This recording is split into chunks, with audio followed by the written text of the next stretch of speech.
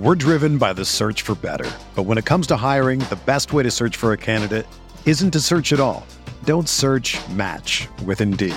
Indeed is your matching and hiring platform with over 350 million global monthly visitors, according to Indeed data, and a matching engine that helps you find quality candidates fast. Ditch the busy work. Use Indeed for scheduling, screening, and messaging so you can connect with candidates faster. Leveraging over 140 million qualifications and preferences every day, Indeed's matching engine is constantly learning from your preferences, so the more you use Indeed, the better it gets. Join more than 3.5 million businesses worldwide that use Indeed to hire great talent fast. And listeners of this show will get a $75 sponsored job credit to get your jobs more visibility at Indeed.com/Blue Wire.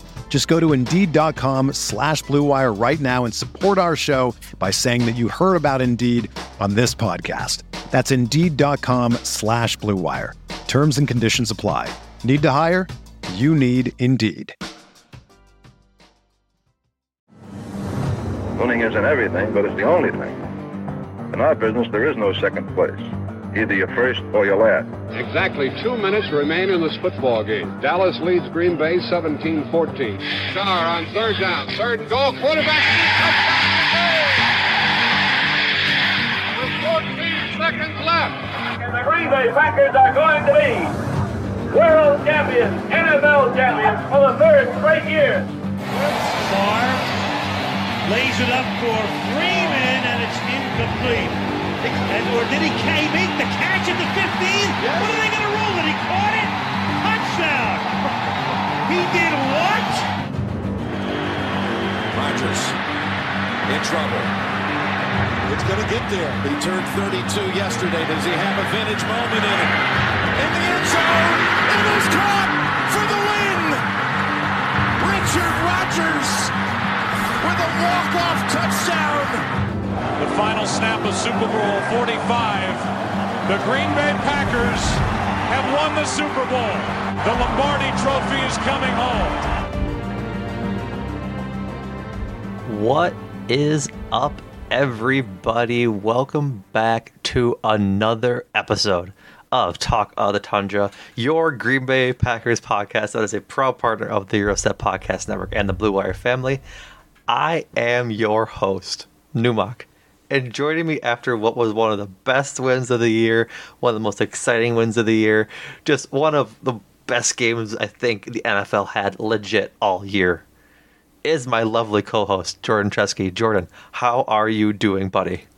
Doing very well, I'm not going to say one of the best wins of the year. This was the best win of the year. It's the Super Bowl defending champions, and the Packers took them down. Even if it went down the wire, even if there was controversy at the end, this was an emphatic Packers victory. And it's not that we're in the hunt.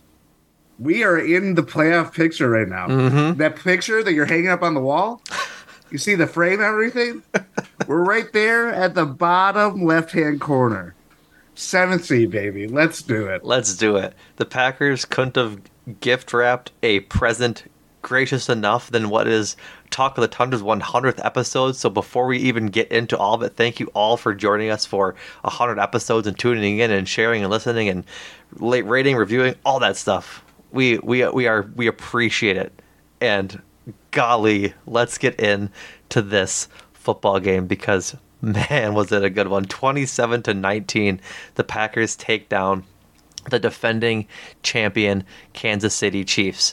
And for what was, for all intents and purposes, Jordan, right away, just an immediate kickstart from the offense. They go down and score right away, up 7-0, just like they did last week. Yes, a very kind of time-killing, game-controlling drive. Not unlike that we've seen from the Packers really at all this season, at least to start a game. We've seen them, obviously, Thanksgiving Day, we saw them come out firing and going for deep shots and all that stuff. But this was a much more methodical kind of power football that we have talked about with the Packers and kind of the ideal vision that we thought that Matt LaFleur and company would like to play. I think we just saw that on display, and they perfected this formula over the course of the last few weeks, and on the, marquee game of the week, they got to see, everybody that tuned in got to see how this team is working as of now, and after many kinks and many weeks of just looking at the offense looking so defective. Now it's Jordan Love's in control. AJ Dillon, Aaron Jones, we know he's out. AJ Dillon's doing everything to fight for every inch. And that opening drive really just set the tone for the rest of the night of just how this offense can really just walk over a really, really good Chiefs defense, as we talked about going into this week. This wasn't a shootout like it was a traditional shootout in that it was a 60-yard bomb after 70-yard bomb and then just big gashing plays, right? This was a shootout, a methodical shootout, where Green Bay's first drive took 7.5 minutes off the clock, which is crazy to think about. That is how this offense was operating the last few weeks. And then same thing from the Chiefs, the ensuing drive. They take the rest of the 7.5 minutes of the first quarter off the clock. The quarter ends 7-3, and each team's had one drive. Like, it was just an absolute mind-boggling game to where the offenses in the first half were moving the ball down the field at such efficiency, but just getting 7-yard plays, 10-yard plays here and there to where there was defense being played, but I think it was just a more testament to how well both offenses played, to the point that they were just having their way. I think both teams in both facets of the offense, like passing game was there all day for both the Chiefs and the Packers. Running game was there all day for both the Chiefs and the Packers. More so the Chiefs than the Packers. I was gonna say more so the Chiefs. If we look at this this box score here, Isaiah Pacheco 18 yards, 110. It's just 6.1 yards per on average. There we go. 6.1 yards on an average. Like I said in the pre game, the pregame pod, Isaiah Pacheco runs like a man that has the ground owing him money. Like, he is so strong and just runs with all of the force behind him. Like, it was just like really fun to watch him run. I hated seeing him get the ball every time. But golly, like, I think the offenses were just so good to know. And the difference really is Keyshawn Nixon's play at the end of the game. Like, that interception, he tracked it so well in the air, Jordan. It was so beautiful. The thing about, I was thinking about it, and Mahomes had a throw the exact, or the down before, where he lofts it up. Can't remember who he threw it to, but it was a very, just like a touch throw where if you're in the right position, someone can make a ball or make a play on that ball. And we talked plenty about, like, Packers do their damage. If they generate any turnovers, it's always pass rush related. It's always getting the ball out of the quarterback's hands, as we've seen in the Vikings game, as we saw on Thanksgiving. This is a different type of play that we've seen at all this season, where Keyshawn Nixon was in the perfect spot, had played it right. Obviously, he was on the scouting report, played it the exact way, and just tracked the ball seamlessly. That the wide receiver was not even making a play for the ball; he was making a play for the tackle. By the way that Mahomes threw it, it was just a bad ball from him. And now, I mean, we're 6-6. Packers are in the playoff picture. A lot still has to be ensured that they continue this. But like, Keyshawn Nixon is now 2 years in a row where he's making impact plays that kind of is this catalyst for them to get back in the playoff hunt, or at least be in the playoff picture as they are right now, better than they were last year at any point. I just think, again, like as you mentioned, like, we don't think of this defense in that way of, we think of them as like getting third down sacks or just getting home to the quarterback and pushing them out of field goal range or anything like that, where they can, they march down the field but don't get the touchdown. They set up for three. That happened just twice too. It happened twice, where just flipping the field like that, or just changing, just getting a stop in that way, just made it so much better for this Packers team. And yeah, credit to Keyshawn Nixon for such an impact play that will reverberate for many weeks on end if they continue this trajectory. Absolutely. In the meantime, we're getting quotes in right away. Ooh. Our QB1. For me personally, I've had this game circled for a long time. To get a victory is huge. 2 years ago, he makes his first start against Kansas City and gets frankly, I'm not going to say embarrassed, but he looks not good. He's just unprepared on a short week from when Aaron Rodgers goes down with COVID, and it just is looking bad. There's murmurs about how he looks, right? And he comes in, and I had the tweet up before from the NFL. I'll try and see if I can pull it up quick. But it was just, his last 3 weeks have been incredible, Jordan. I mean, like, what do you do with a quarterback in the last 3 games that has 850 passing yards, 8 TDs, and no interceptions? What do you do with that? Like, you're trending towards what the NFL is apparently proclaiming as your next franchise QB. Yeah, I mean, at a certain point, I know on the broadcast they were kind of, it's always you don't want to call him the next Brett Favre, the next Aaron Rodgers. I'm not about to say that by any means, but right now, the way that Jordan Love is playing, the way that the offense is really locked in, it's dialed in, everything is just working as what looked like this kind of jumbled up puzzle piece where you're just trying to put the pieces together. Now it's like, oh, you're seeing the full picture develop. Mm-hmm. And Jordan Love is being put in spots to just fire away. It's not I don't think it's anything dissimilar to what we had been seeing outside of the results being there, because that really helps our outlook on everything. Right. But I do think I think part of it not being a radical change is that they've stuck with what wasn't working and just try to fine-tune execution styles and all this stuff of making the offense work as it's intended. Because as much as, like, we could talk about Jordan Love being the engine and again, just another masterclass performance, you could arguably say that he outplayed Patrick Mahomes. Not that was all on Patrick Mahomes, but I do think, like, with that instead, like, down the stretch, we saw the same things that had kind of bit the Packers in the ass the first couple of weeks of, like, penalties, offensive penalties, taking them out of field goal range, missing scores at the end of the half that could have loomed large. Right. This time, it didn't bite them, where it could have really hurt them later on. Ty appreciates you watching your language. But you said he might have outplayed Patrick Mahomes. No, he did. Patrick Mahomes, 21 of 33, 210 yards. Jordan Love, 25 of 36, 267 yards. 1 touchdown, 1 interception for Patrick Mahomes. 3 touchdowns, no picks for Jordan Love. 3 sacks, 21 yards for Mahomes. 2 sacks, 14 yards for Jordan Love. 79 passer rating versus 118. He outplayed arguably the best quarterback in the NFL tonight.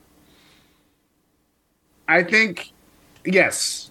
And obviously, like, really where the offensive execution for this Chiefs team really went off the rails was the fourth quarter. Mm-hmm.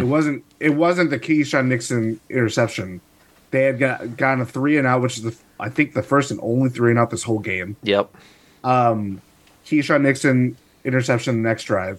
Then, like, obviously it comes down the wire. We could talk about how the last couple of plays were and all that stuff, and obviously missed calls. Isaiah Pacheco got disqualified because he threw a haymaker. Keyshawn Nixon. He threw a haymaker is what he threw. But at the same time, like, the Chiefs, like, that 3rd and 10 at the whatever field spot that they're at, where they just throw the ball away and threw away a possession. Mm-hmm. And burned at the end of the game 3 seconds. Yeah, it was so bizarre. Where it's like, I understand the situation, what dictated and everything like that, but, like, it was just kind of. I've heard a lot about the Chiefs and how the offense is. I mean, we talked about plenty of the offense is not how it normally how it used to be. It is right, explosive, but it's not this, like, terrorizing machine that will tear your defense in two. It was just really odd to see the defending champs, this poised unit with the best quarterback in the league, just kind of crumble before our eyes at the most critical point of this game. I think a big part of it is that the wide receivers just aren't there anymore for him. Like, no.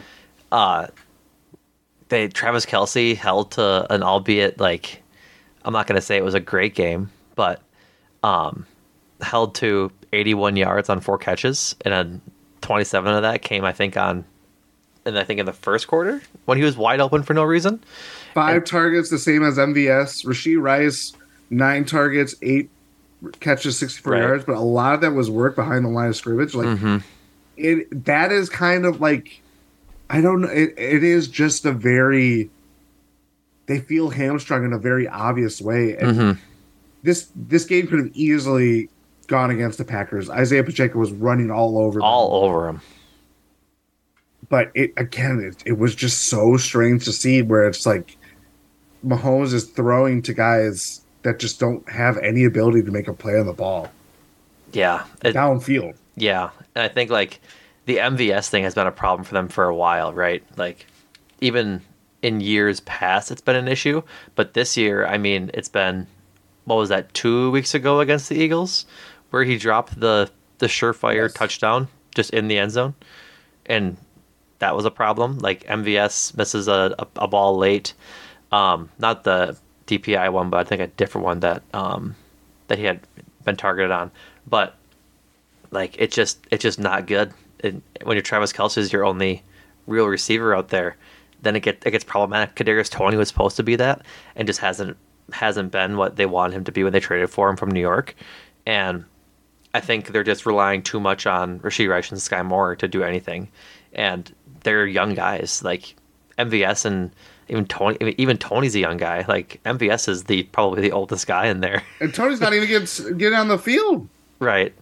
Exactly. He had no targets. He had a rush, I think, and that was about it. He had one carry. Like, yeah. That is, I mean, we're going deep on the Chiefs, and obviously so, but like it just shows you the kind of things that they've had to make on the margins, where Kadarius Toney got cut by the Giants or traded to the Traded. Yeah. I think it was traded, yes.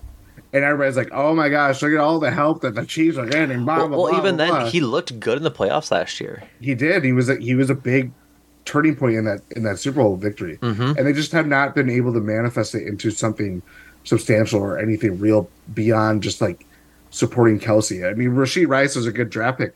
Obviously, they're already paying dividends for that, but like, right. It's funny to see that to see it on the other side of like how we had talked about the Packers offense and be like, oh my God, they don't have a number one. They don't have anybody stepping up out of these young guys. And now it's like all these guys are popping up at once and making plays and doing all the things that we hope that they would be doing to start the year. And a team like the Chiefs with veterans, they're playing for a Super Bowl year in, year out, when you have Patrick Mahomes, when you have Travis Kelce, when you have Chris Jones, and it's just not there in a very real way. Ty in the chat mentions that Green Bay had 2 first downs on every drive. Like that is really good. Like, a lot different than what we were talking about maybe a month ago. Yeah. They said on the broadcast that the Packers hadn't won in 40 days at one point when they went on that 4-game losing streak. And now they have won 4 in 5 games, and should have won 5 in 5 games against that Pittsburgh Steelers, or in the Pittsburgh Steelers game. And so it's just like this team is figuring out how to win at the right time. And I don't think that it's a stretch of the imagination to imagine that the reason this team looks a lot better is because the offense looks a lot better, which means the defense is getting some rest and they look a lot better. Like the defense is playing so well.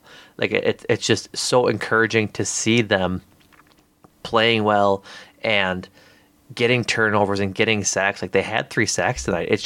They're doing so well that it's really encouraging to see them perform and actually just be the defense that they should be. Right? This defense has a lot of assets invested into it between first-round picks and contracts.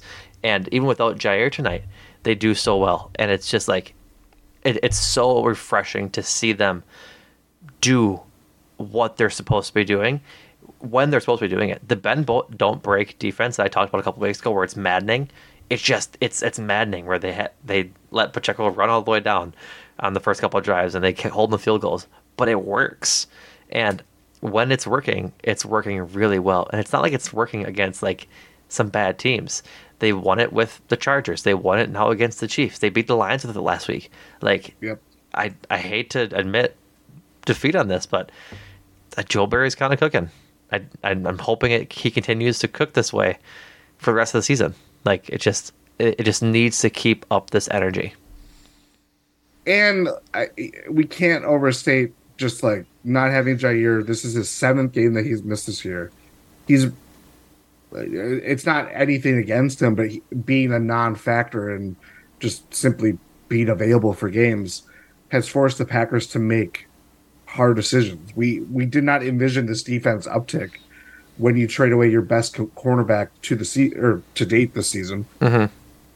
And they're doing this with a guy that was a 7th round pick last year, 7th round pick this year, and then Corey Ballantyne was an undrafted free agent last year, or 7th round pick last year. Like, those are your starting quarterbacks. Darnell Savage comes back from injury. It was huge to have him in the lineup. He was making plays. He really was. Like a hugely impactful game, but like just having another body out there was big. Jonathan Owens got, made a questionable call, I would say, but still was making impact plays. They're just doing things like how we talk about the Packers defense of investing into first rounders and on the line with their linebackers and everything like that. They've done those things, but on the back end where that was such a huge sore spot going into the year, they're pulling this out like MacGyver. Like they're just, we got a thread, we got M&M, and we got super glue. We're gonna put this all together and make it at least like a passable defense. And again, they're making impact plays where they just, the way that they got 3rd down sacks. I'm looking at the box score. It was like divvied up between like 3 players on PFF like box scores. 4 players got a half a sack. But Lucas Van Ness, I truly thought had like a breakout kind of game. He was really getting home and making Mahomes' life miserable in just the pocket. The D line was, and the edge rushers were really good this game. Like I should say really against the pass rush. Run defense was a little suspect, but that's fine. You'll take what you can get, I guess. If you're going to hold Mahomes to under 220 yards passing, then I will take that. If it means that you just, I mean, you know what I mean. If you're getting a 5.9 yards per rush play, but Mahomes is more mortal than you've ever seen him, and like not for nothing, but like Packers have played Chiefs 3 times under the Mahomes era. Yeah, one of them I believe he was hurt. Second was the Love start, and they only put up 13 points with largely like a lot of faces have changed, but Joe Barry's been the defense coordinator. Yeah. I don't know what it is. I don't know what the answer is to if Joe Barry is cooking now, but he's. I think the thing about it is that obviously to look to Matt LaFleur's record of being 16-0 in December games, but Joe Barry, this is again 2nd straight year where going deeper in the season, he's making personnel decisions, he's making strategic decisions that put the Packers in a better chance to win. Yeah. That's kind of what you asked for a defense coordinator. I just like big shout out to all the, before I get to the big shout out, just the D line so well. Rashawn Gary had pressures and sacks. Like you said, Lucas Van Ness, Preston Smith, Devontae Wyatt, Kenny Clark, they all played a part in this game tonight, which is just really what you want to see. Cheeses this week are going to be tough. I'll tell you that right now. But shout out to Corey Ballantyne and Carrington Valentine. Like, they've been thrown into the fire just to figure out what to do on this defense at a critical point in the season, looking at it in hindsight. And they've really stepped up. Like, you can say what you will about the no call at the end of the game. I think PFT commenter has a pretty good point about this. Since that was thrown to MVS, it was technically uncatchable. Good call. The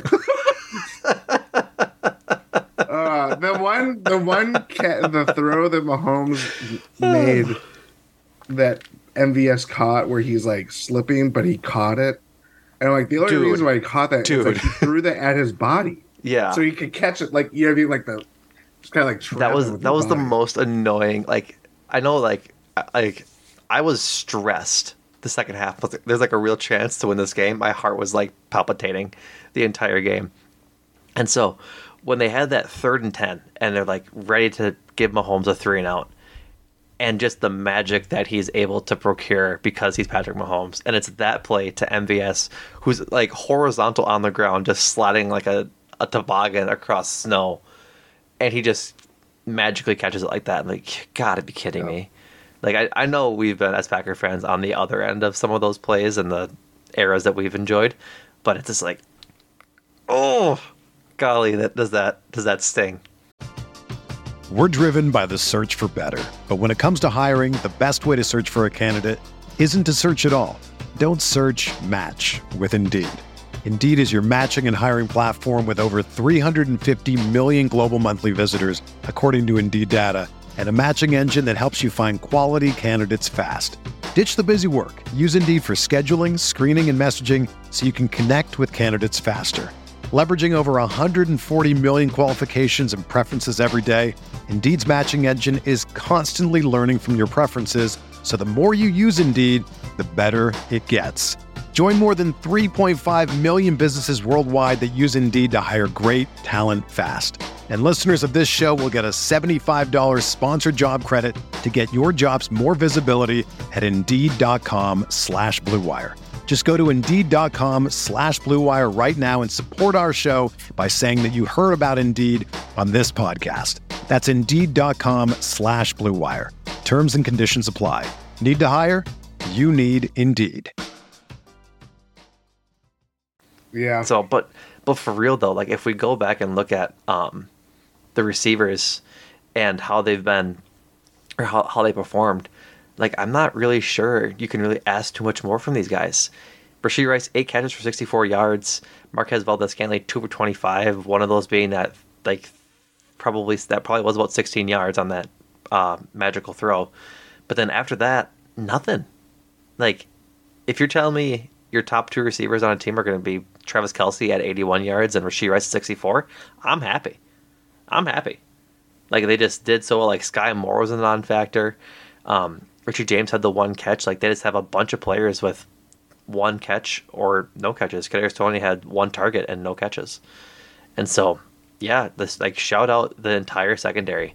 It was talked about how thin it was going into this season once you got away from the starters, particularly Jair, Rasul, Eric Stokes. And then it's like, okay, if any of those guys get hurt, and then what do you do? Well, they traded away Rasul, Eric Stokes, and Jair both got hurt. And so now you're looking at Keyshawn Nixon, Jonathan Owens, Donald Savage gets hurt, Rudy Ford gets hurt. You're just looking at a piecemealed secondary that has played their best ball at, again, the most important time in this schedule if they really wanted to do anything and do anything in the playoffs, or just developmentally. And if they wanted to make sure that this last month counted, because even if they worked in the playoff picture, having games that count and games that matter, and you're in a place to win games is important for young guys. We're seeing it happen right now, and so a big part of this run is the secondary just playing as well as they are. So again, kudos to all of them back there. Yeah, I agree. Keyshawn Nixon really making strides as a slot corner. As much as we've, going into the year, we're very kind of, how do they divvy that up? What does that mean for his status as a kick returner and a punt returner? Steadily just kind of gotten to the point where he can do both very well, and it's not a problem. Like, he's not the most perfect slot corner, but no one is. And he's doing, again, making the interception change the game. It gave them another stop. It gave them another or more ability to burn the clock, get a little bit more scoring, and to separate themselves from the Chiefs. And that's all you need. That's all you need from this defense right now. Stuck AJ Dillon. I think we ought to. AJ Dillon didn't light up the score sheet per se. Just 18 carries for 73 yards. But man alive, was he so good this game. Like, I think he really started off. I'm going to do a quick little intermission, not intermission, but do all the transitions here. Kabow, kabow, kabow. Jordan Love on hot starts the past 2 weeks. We've just been deliberate about making sure we start fast. There's been little things we've changed during the week for guys to have that mindset. And so if we go back to the box score, A.J. Dillon, 18 carries, 73 yards, no touchdowns. But he showed up at the most important time in the rushing game all game long. He added on one catch of 14 yards and a check down. But, I mean, if you just think about what this game looks like, and this is all without Aaron Jones, mind you. Like, we haven't even talked about how he wasn't even in the mix in this game. A.J. Dillon, with one of the better games of his career tonight, and one of the more important games of his career. Like, Jordan, I know you hate this stat, but it's December. It is A.J. Dillon time. Move over, Craig Counsell. It's A.J. Dillon's time. It's A.J. Dillon's time in Wisconsin.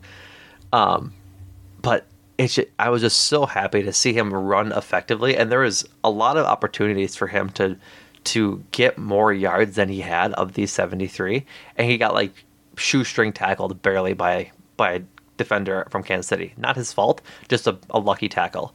And so it's just really encouraging to see him play at this level. I don't expect A.J. Dillon to be a 100-yard a game rusher. I really don't. But I think if you give him more opportunities like this and he starts playing more like this, he might find himself back in Green Bay next year, which if he keeps doing this later in the season, I'll be more encouraged about than we were 2 months ago in September when he doesn't play well. Yep. 5 straight games where the Packers offense has totaled more than 100 yards on the ground, which granted Aaron Jones played the Rams game. He played some of the Steelers game, got hurt in the Chargers game. That's not nothing. That's not nothing by any means. Nope. Yeah, I thought he was as impactful as he has been all season long. I thought, yes, he didn't go in the end zone, but again, it's if we're looking at the offense extending drives, if they're controlling the game. I mean, they only had 7 total drives tonight. That's probably the fewest that they've had all season long. Mm-hmm. And if we're talking about it being really heavy on ball possession and who's dictating the tempo and how long drives are going, A.J. Dillon runs of 3 or 4 yards, even if they're not the sexiest thing by any means, or he's getting tripped up by defenders or at the first level of defense. It's still extending drives. It's putting them in better position. We saw later on where the Packers offense, when they've had to go into 3rd and long, and I mean long, I mean it was like 3rd and 15 or 3rd and 10 because of penalties or whatever. Chiefs are diving up the pressure. Like that was obviously the thing that got after Jordan Love's game. But before getting down to those moments, the Packers were running that balance of getting everything that you want out of A.J. Dillon. Patrick Taylor had a fantastic couple runs towards the end of the half that they couldn't really cash in on that final drive going into halftime. But A.J. Dillon's carrying the load for this running offense, and what it looked like 2 months ago was just abysmal. Yep. Where now it's like, okay, it's not ideal, but it's at least complementary to the point where you could say that their offense is actually sustaining itself and humming along, where you don't need the facet to run through Aaron Jones when you have him, or if you do in the rare cases this year. I just think A.J. Dillon was doing enough to just kind of help ease up on Jordan Love and just keep things running smoothly when you needed it to run smoothly. Right. Nope. Strong agree on all that. The James Robinson experience was an interesting one. We got him for like 2 drives at the end of the half of the first half, which I'm not really sure why, frankly. But I would hope to see Aaron Jones again, is I guess all I'll say with that. Patrick Taylor, like, say what you will about him and what we said about him earlier in the year. 2 rushes for 29 yards. That 24-yard one was a big one. He is clearly still young. Just needs to learn how to get out of bounds. That's all I'll say. But this running offense coming to, I guess not fruition, but showcasing that it isn't just broken without Aaron Jones is a really good thing for this team. Like, the play action pass to Ben Sims for the touchdown was perfect. Like, just perfect. Oh my god! They were rushing Perfect all down the field, like the entire way down the field. Rush. And then play action bootleg pass to Ben Sims. Jordan Love is like all by himself. Ben Sims all by himself. Just a perfect play call at the perfect time. And it's like, that's why that rushing game is so important. You can do more stuff like that. So yeah, just very, very happy about that. Most points the Chiefs had allowed this year, right? I think so. I believe that's what it was. Here, I can run through their You got it? schedule again. 21. Yep. They allowed 24 to the Broncos in week 8. Wowza. Packers exceeded that. I have a tweet actually here from Sheil Kapadia, I believe, of the Ringer. Based on expected points added per drive, the Packers' offensive performance against the Chiefs was the 5th best for any team all season. 7 possessions, 3 touchdowns, 2 field goals, 2 punts, at least 2 first downs on every drive. Jordan Love's improvement is one of the stories of the season. Yeah, and I think damn right. Sorry, Ty. I said damn right. We're doubling down? Sheesh. But no, I think I think it really is quite interesting to see just how well he has developed. Not to bring up memories of year past and bad memories, but imagine had Aaron Rodgers actually sat last year and let Jordan Love develop while he injured his thumb.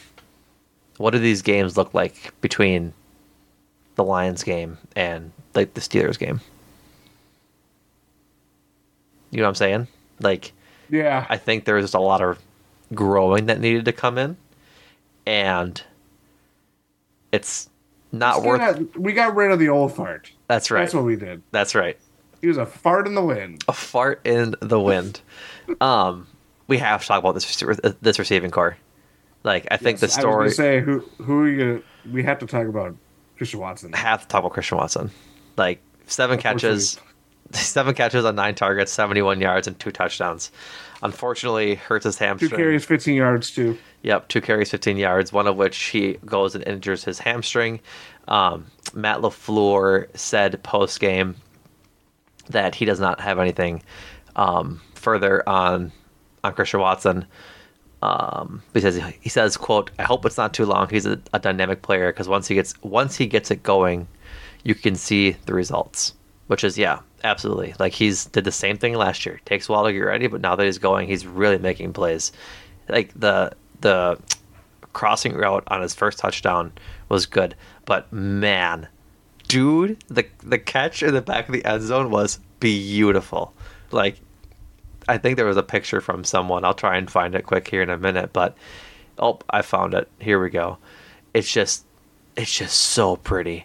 It's just so pretty. Look at it. Look at the picture. Gosh. Look at the picture. It was just such a pretty throw. I gasped, Jordan. I gasped. I went, talk about Christian Watson. Talk about Christian Watson. It's this what we saw last year of just this like potential oozing out of him and just going on this crazy streak. We were so excited about what he could be, even with a new quarterback change and even anticipating a lot of things having to get worked out, which obviously came to fruition. Tonight, and seeing how he played coming out of the Thanksgiving game, we're both like, okay, we know this experience. We know what we're getting into. We just want to see more of it. Can you string this along? And the way that they were utilizing him, again, getting him the ball on jet sweeps or reverses and kind of doing the Jaden Reed effect with Christian Watson makes sense. It sucks that he got hurt on one of those kind of plays, but it wasn't just the deep bomb. He wasn't just running down the field and let's stretch the field and try to make a play. Like they're utilizing him in these very real ways to make this offense click. And it happened on the first touchdown play. The second touchdown play, I mean, it's one of the best catches I've seen a Packers wide receiver make. Years. And since Devontae. Yes, yeah. Obviously, Devontae's in the class of his own, but like of the non-Devontae, right? players, I think if you go non-Devontae, it's forever ago. It's a long time ago. I'm trying to think of another just kind of like wow catch of that you could have easily given credit to the wide receiver more than you had given credit to Rodgers or whatever.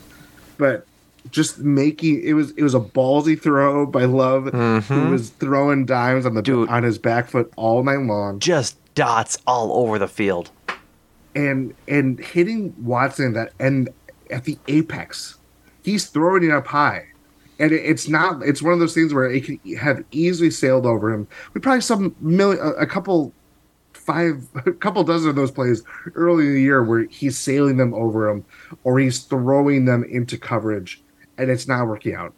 Hitting him at the apex of that jump where Christian Watson is making a contested catch. Look how close that defender is right there. Oh. And it was just beautiful. One of the big plays that we'll see how the rest of the season goes, but that is going to be an offensive play that I'm going to remember for probably a very long time. Oh yeah, a very long time. Yeah. Yeah. Hopefully he's okay. Like the sooner he's back on the field, the better for the Packers. It helps that they don't play until Monday. Yep. Help give him one more day, and that game is against the. Why am I blanking? The Buccaneers? No, that's wrong. Giants. The Giants.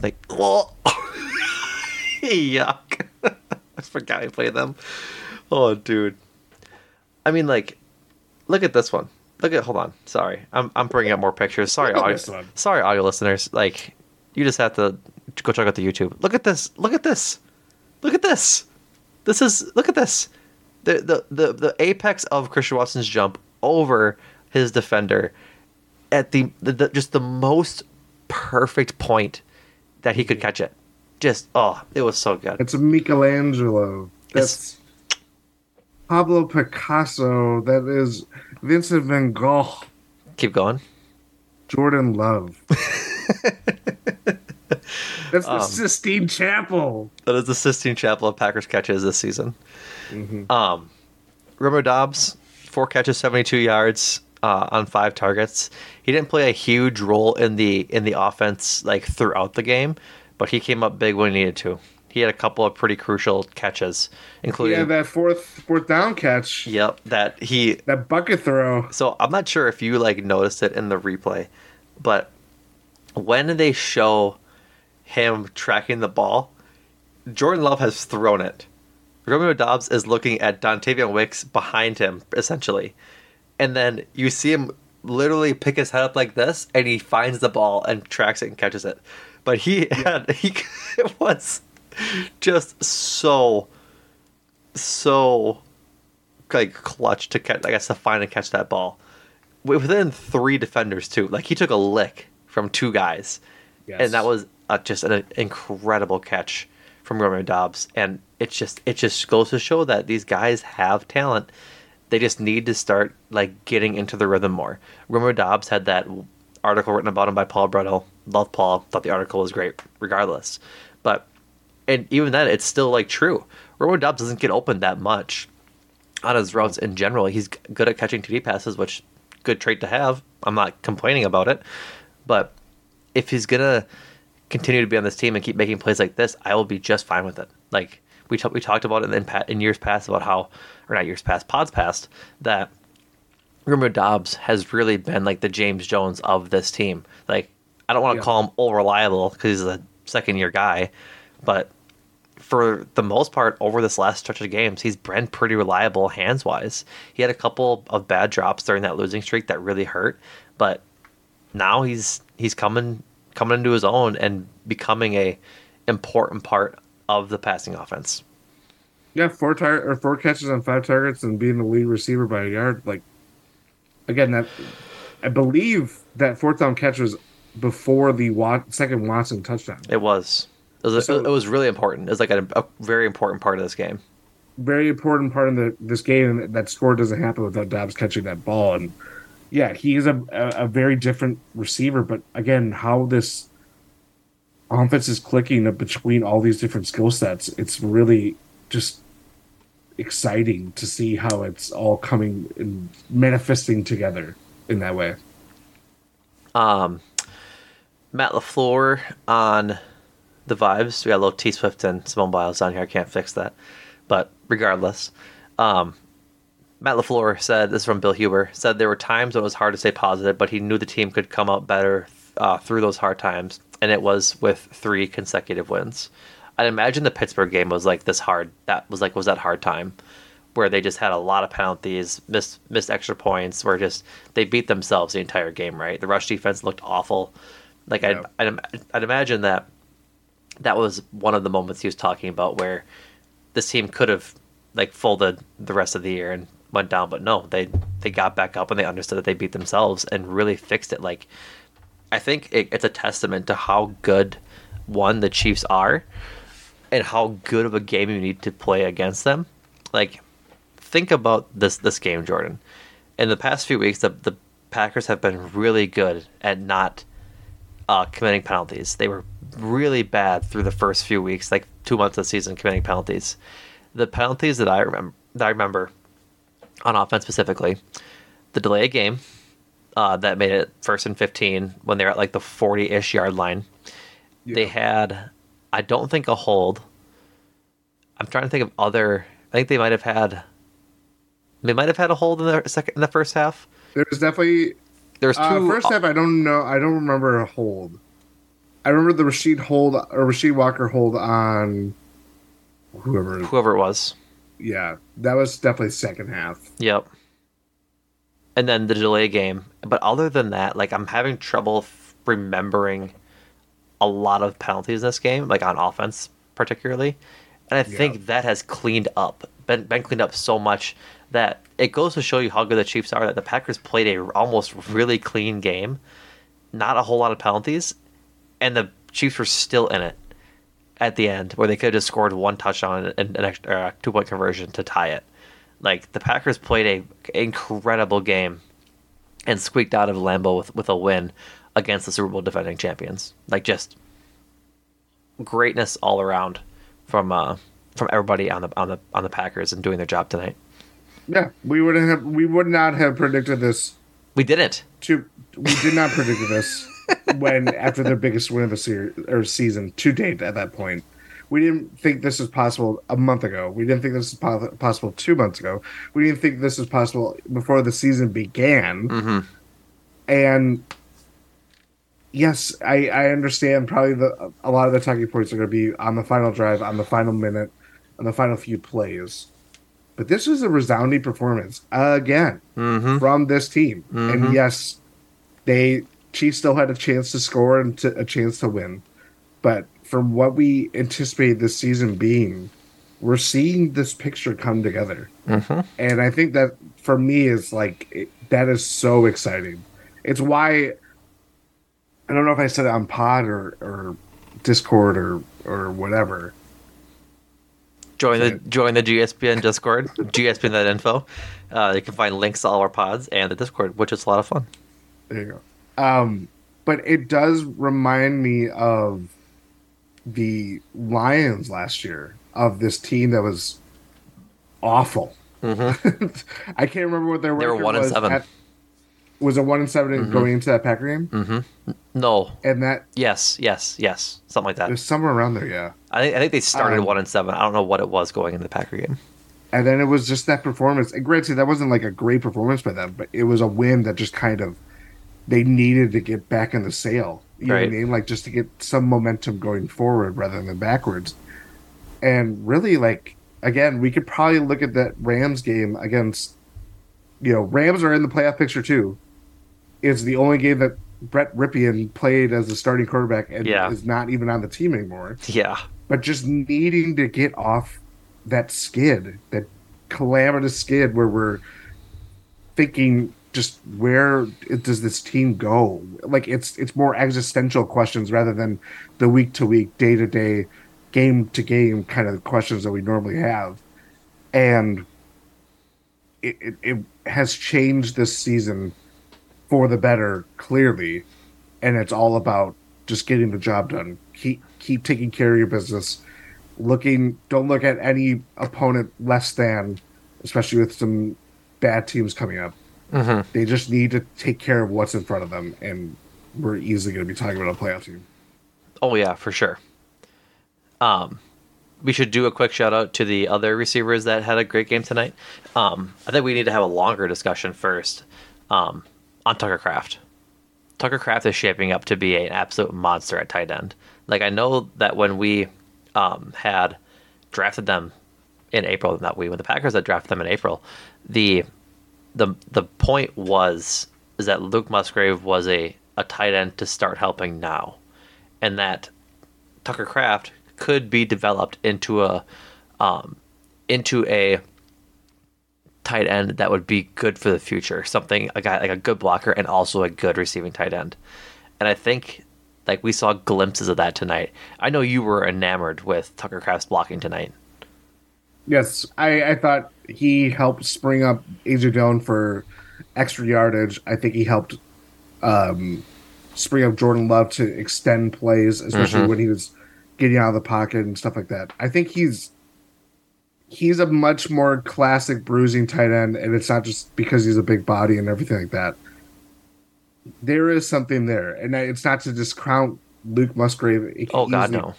It could easily work as this could be an interesting 1-2 tandem on your line. Mm-hmm. But Tucker Kraft has tools that Luke Musgrave just doesn't have, and that's just laying the smackdown. He clearly likes putting guys down on the field with blocks. And that is huge. That's huge for this team to block in the open field, especially when it comes down to one-on-ones. Oh, absolutely. Like, I think he is a magnificent blocker, and then his threat of blocking in the passing game then opens it up for him to shed that block and get open. Try to get that one play. Dude, it would have worked so well. Chris Collinsworth pointed out on the broadcast, there's nobody on that side of the field. It's a touchdown through and through. Oh, that's not even the play that I was thinking of either. Oh, really?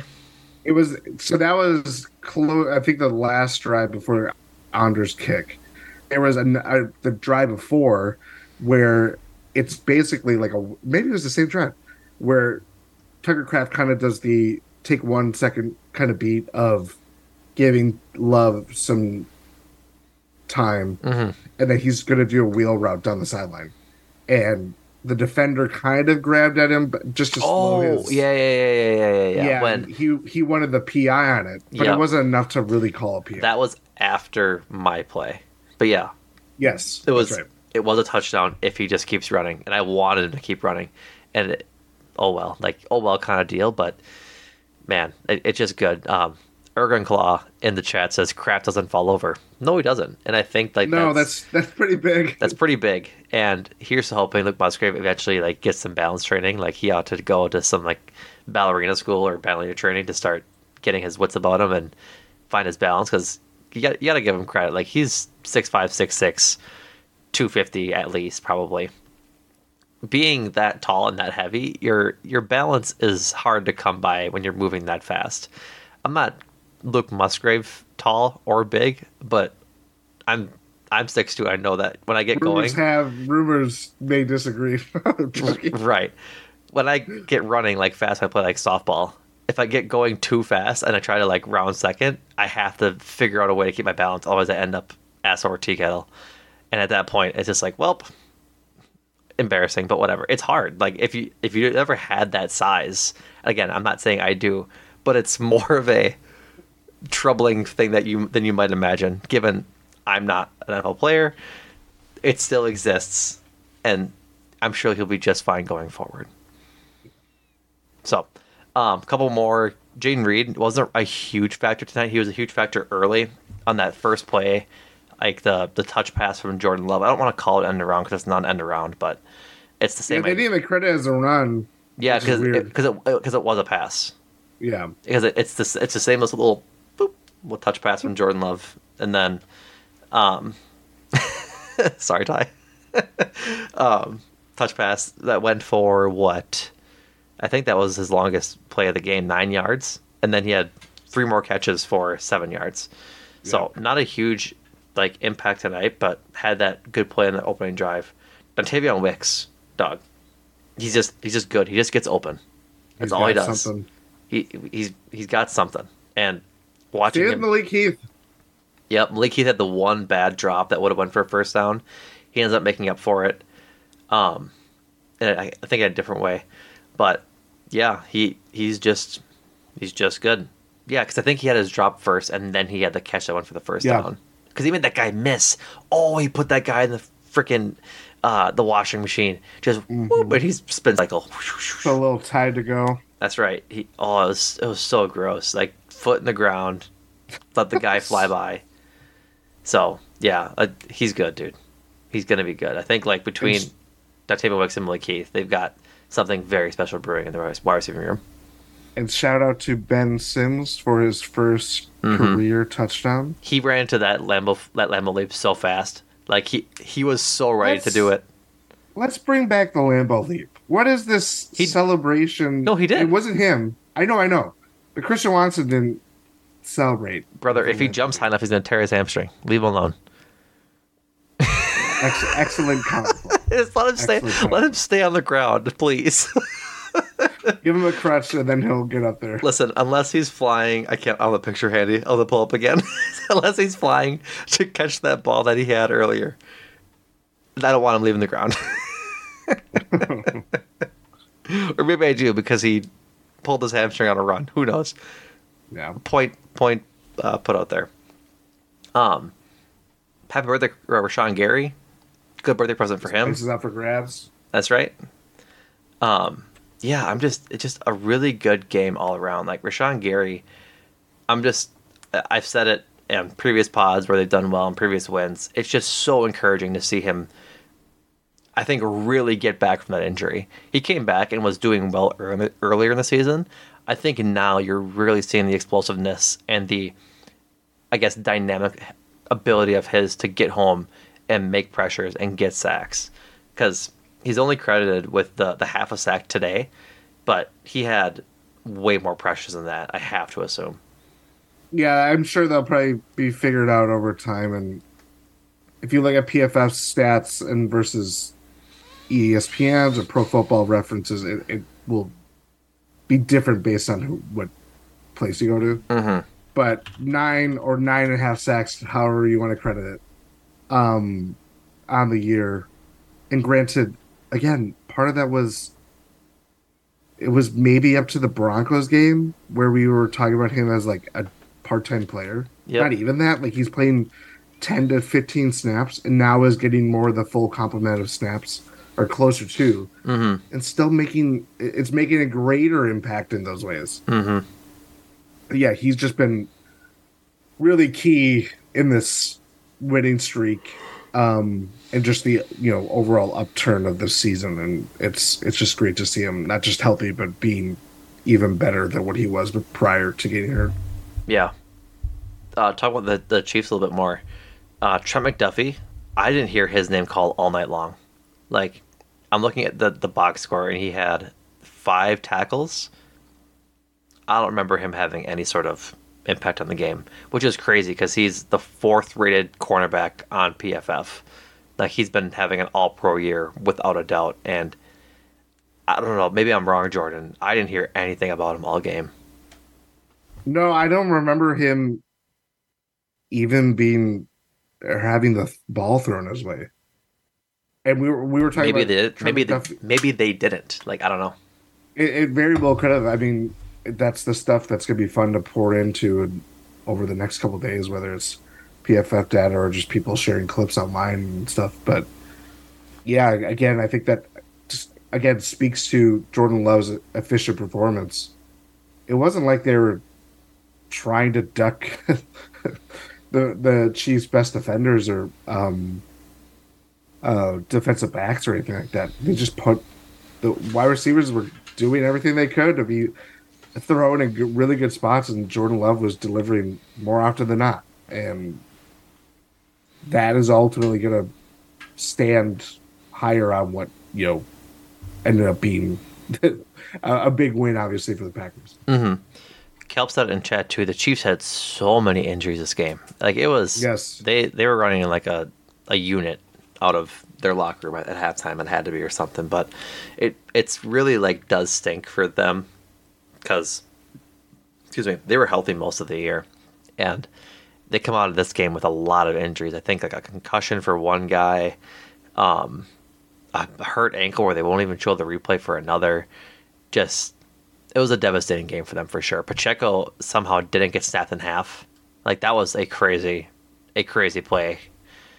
Chris Collinsworth was talking about like the strength of Isaiah Pacheco to get out of that. I'm not sure if it was strength or just pure luck, frankly, but yeah, I don't know how he wasn't. I don't know if that was necessarily Pacheco's like willpower. I mean, manpower in some degree, right? But I don't know. Getting separated. I thought also like a lot of those injuries early on before like, you know, the Chiefs lost their starting safety and Brian Cook. There's starting linebacker who was filling in for Nick Bolton, who didn't end up playing, gets hurt on the first drive, if not one of the first couple of plays. Mm-hmm. I thought a lot of the guys that ended up coming back or getting hurt and then coming back in the game, it was like getting hit hard. And because of how cold it is there, you're just not prepped for it. Like it takes a while to kind of like embrace the cold, even though the Chiefs obviously play in a cold weather stadium too, and it's open. So right. But yeah, I just thought a lot of those injuries, at least in those circumstances, were kind of related to that. Mm-hmm. Quay Walker leads the team with 13 tackles, 4 of which are solo. Corey Ballantyne has 10. Jonathan Owens, I think, played okay. He had a couple of important plays, but I also feel like he might have gotten. I think. Oh, he was the reason Travis Kelce had that first really big reception. He just like let Travis Kelce go in zone. That's the thing. Mm-hmm. You just can't do that. you just can't do that. You can't do that. I think his penalty at the end of the game was crap. He was inbounds. Like it's so very. You can make that face all you want. He was inbounds. He wasn't out of bounds when he made contact. I know, but I know the letter of the law is what they're going to say. And Terry McAuliffe. That's the problem that I have with all these stupid. Let's have the official. Let's hear what the officials think of these calls. That they have no. They're not the governor of these decisions. They react to it like everybody else does. So it has no point on what the NFL is looking for when it's not being adjudicated in the way that they intend it to be. I put more weight into guys like Terry McAuliffe and the other guy, Gene Steratore, than I do for Dean Blandino.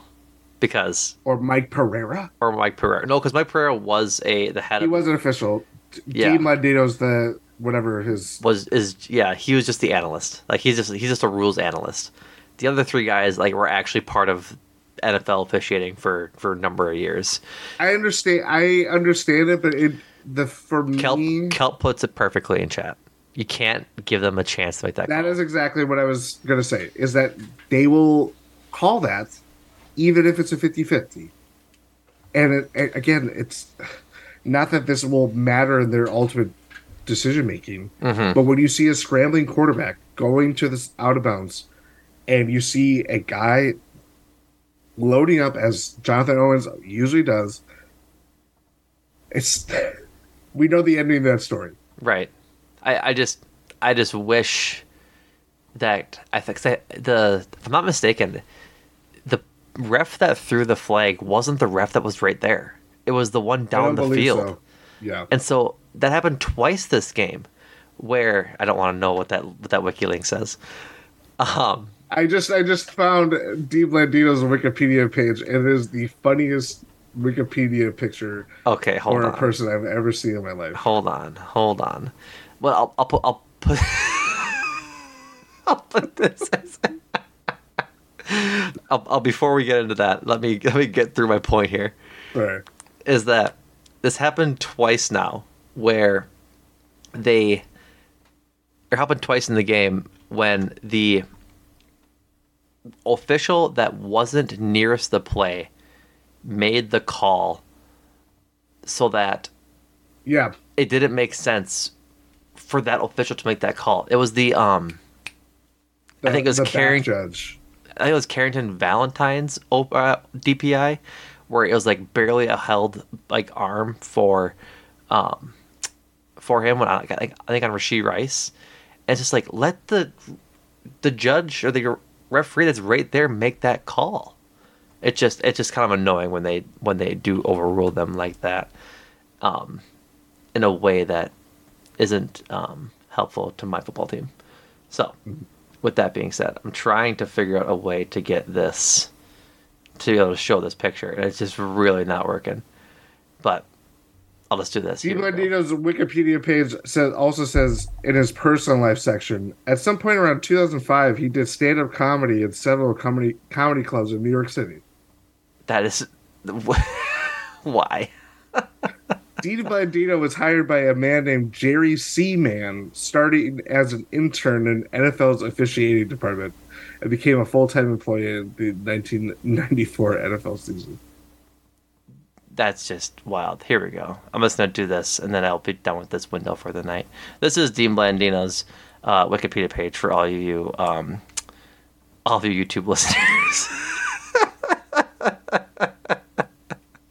I'm trying to see. There's 10 of y'all in here right now, and I appreciate all of you, but look at this man's face. If that is not the screen cap, I will riot.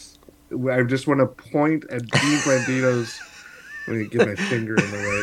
There we go. Look at Dean Blandino right there.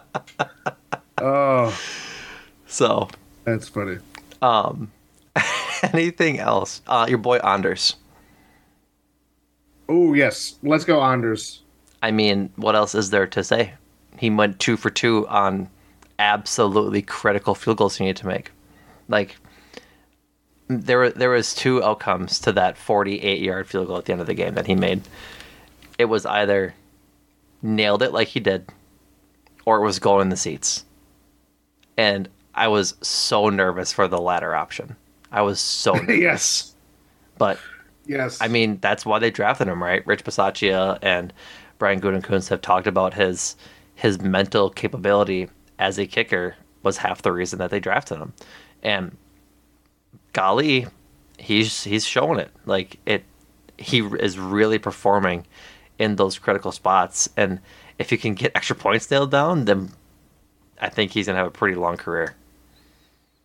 Yeah, the field goal to extend the lead to basically if the Chiefs had scored, they would have to convert a 2-point conversion. Right. It was at the 30-yard line in Chiefs territory, so 48 yards. What is that if they miss it? What do they add on, like 10 yards or something? It's for the spot. It's not from the same spot because they push it back a little bit. Yeah, I don't know. Still, yeah. In that moment of there's 75 seconds left. You give Patrick Mahomes the ball, and everything's flipped. Yes, they don't have timeouts going down the field, but that would have been disaster, especially knowing how it would have changed their belief in a young kicker who has had some foibles, at least as of late. Not disastrous by any means, but he's had a couple foibles. You gotta stop with that word. Sorry. What was I saying? Oh, yeah. If he had missed that and the Chiefs had 75 seconds to march down the field and try to get a touchdown, we would have been talking about this as a very different game of... oh, yeah. You know, it wouldn't have been about, they didn't get that score. It wouldn't have been about that, and it wouldn't have been about, the final drive before halftime. We were talking about these missed opportunities and everything like that. Yep. So, yeah, for him to hit those huge kicks in a not ideal weather situation, too, so he's got to get used to kicking in Lambeau in December and January, and, you know, that's probably as further. It's not going to go to February. Eventually, get Super Bowl 83. But, yeah, sorry. 30 years? That's not that far away. We're at what, Super Bowl 58? Something like that. 25 years? He could kick for that long. We see Sebastian Janik, or not him. Who's been like an old kicker? Vinatieri, Robbie Gould. Anyway, yeah, go on. It was good to see him step up in a really big spots, hitting the biggest kicks of his career to date. Yeah, I think in Matt LaFleur's offense, he's not going to get as many kicking opportunities as you might see other offenses because Matt LaFleur, like the rest of the NFL, likes to go for on fourth down. And great point by the broadcast booth earlier in the game where it was that fourth down where Romeo Doubs caught that ball, and it's like, do you kick it or do you go for it on 4th and 15 or whatever it was? And if you give him the ball at the 15 or the 25 or the 45, whatever like the yardage was, most coaches say, what does it matter? It's Patrick Mahomes. And so great call by Matt LaFleur to not go with Anders' kick there and said go for it. But yeah, when Anders needed to make the kicks tonight, he made them. And so kudos to him, and here's to hoping he can continue doing them long in the future. Daniel Whelan, one good punt. That's all I need for everybody. Nice job. Down to the 1 yard line, stunted. Well, literally, he punted once tonight, and all he needed to do was drop it in at the 1. And it's exactly what he did. Like it was perfect. It gave any sort of hope that the Chiefs would be able to sneak in a score before halftime, before they got the ball back in the second half, put to bed, and they just knelt it down and went to bed, went to halftime. And so, it was just a good thing.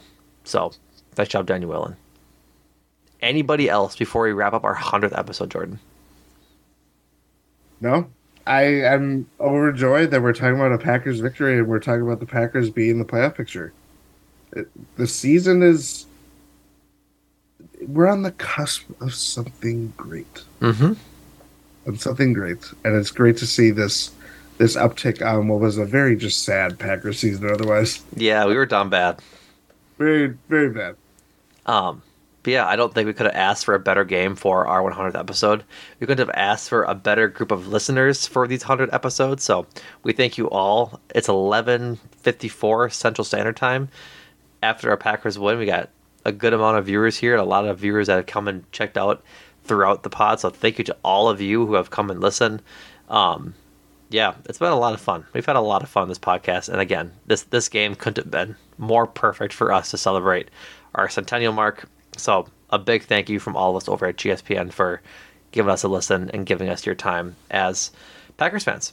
So with that being said, that does it for us. As always, you can find us on Twitter at NewMarcusNoam, at Jordan Tresky for Jordan. Check us out. Give us a follow on Spotify, Apple Podcasts, wherever you find your pods.